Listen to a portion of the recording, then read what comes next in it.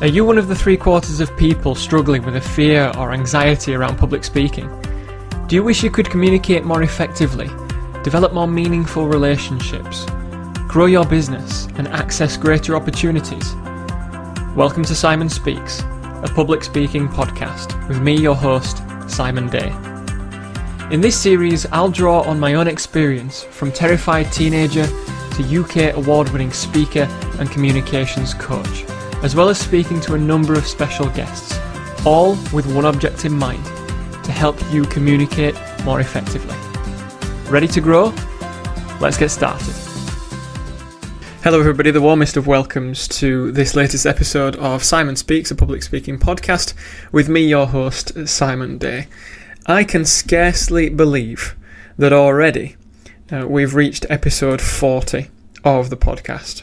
I can't believe how this has come about through a process of, firstly, lockdown, secondly, taking a brave step to even start a podcast in the first place, but thirdly, the incredible conversations I've been privileged to have from people with all backgrounds, all walks of life, and who've selflessly shared their insights, wisdom, messages, stories, and inspiration with us on the podcast.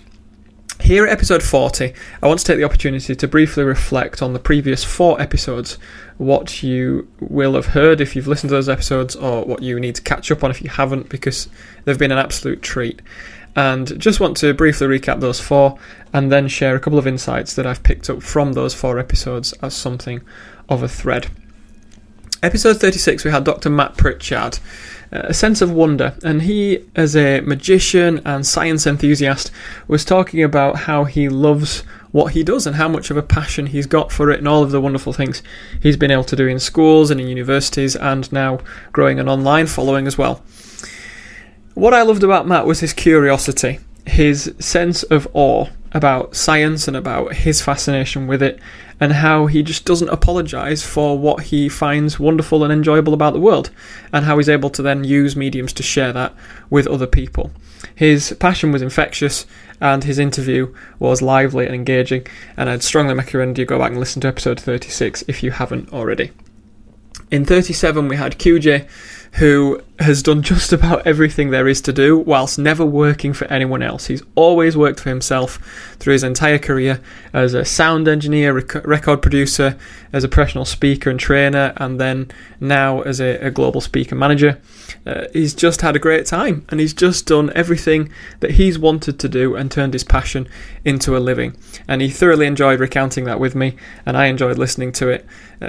All of his insights about how to produce good sound. So anybody that's in the music or podcast producing industry, you really want to get on and listen to 37, because it'll just give you a number of insights into how you can make people's experiences better with your sound and with your use of technology in order to make that happen. In episode 38, we had Mel Sherwood. Mel, a wonderful Australian native, but now living in Scotland. She was talking about the red effect. And she was talking about how she was feeling particularly blue at a particular moment in her life, and decided to be more red under some advice from a speaker friend that she was talking to, and adorned red lipstick, got in a red car, went for a drive, and from there set up the brand Being More Red, but also the Red Effect, which is a program that she now guides people through.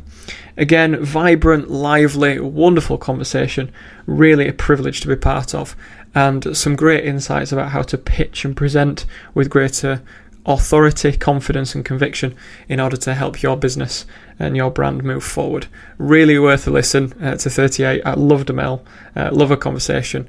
You'd do well to go back and listen to episode 38 and follow Mel's advice, because by following that advice I have furthered my own cause. By applying her principles, have improved my own speaking and my own pitching and my own website. So it's well worth going and listening to Mel, because the advice is top quality.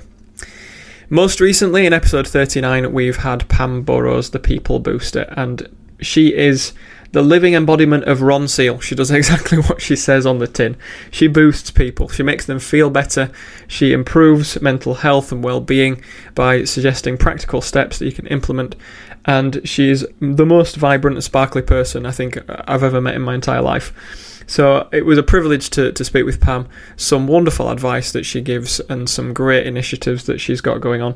And I think over the next few years, we're going to need people like Pam ever more to talk about mental health, well-being, and to help support us reduce our levels of stress and maintain our mental health so that we can continue to get through the times that we've been through recently and probably might still continue to go through in the months and years ahead.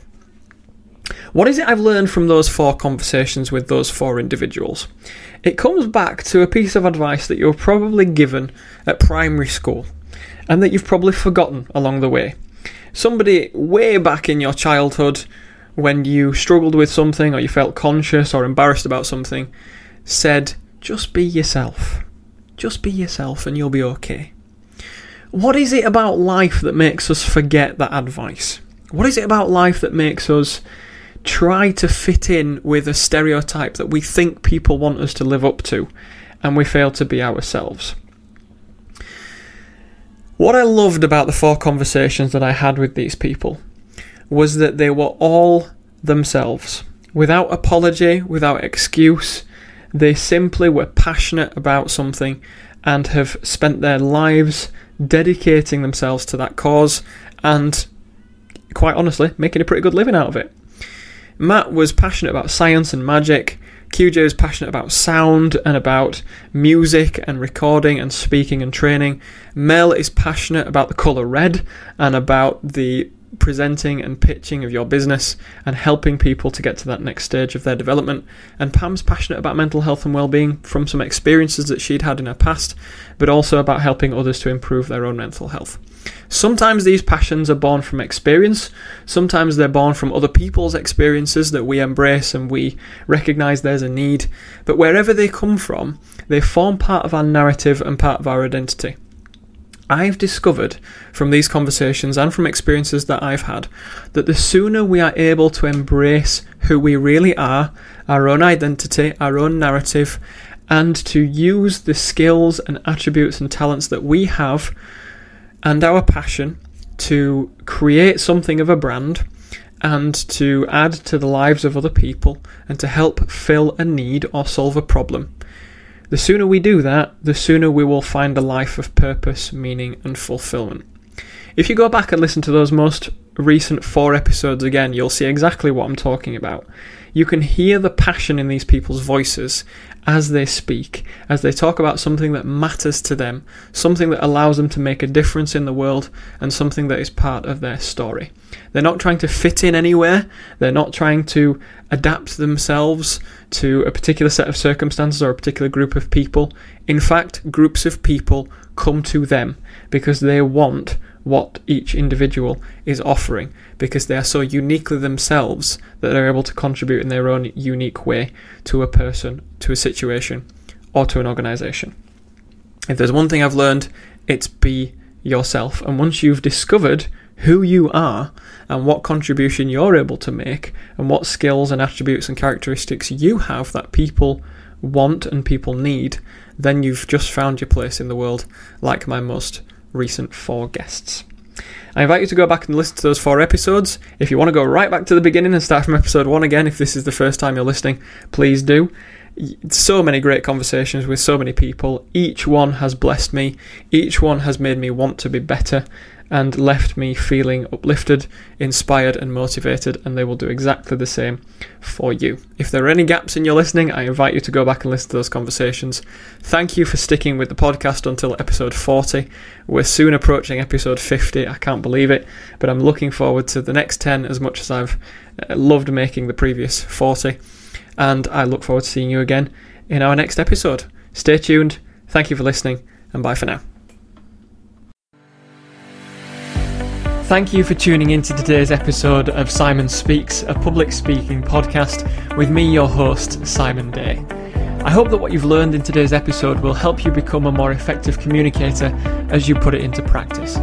You can visit my website, simonspeaks.co.uk, for more information, tips, articles and resources, or to speak to me about working with me as a coach. I'm also available on Twitter and Instagram @_Simon Speaks.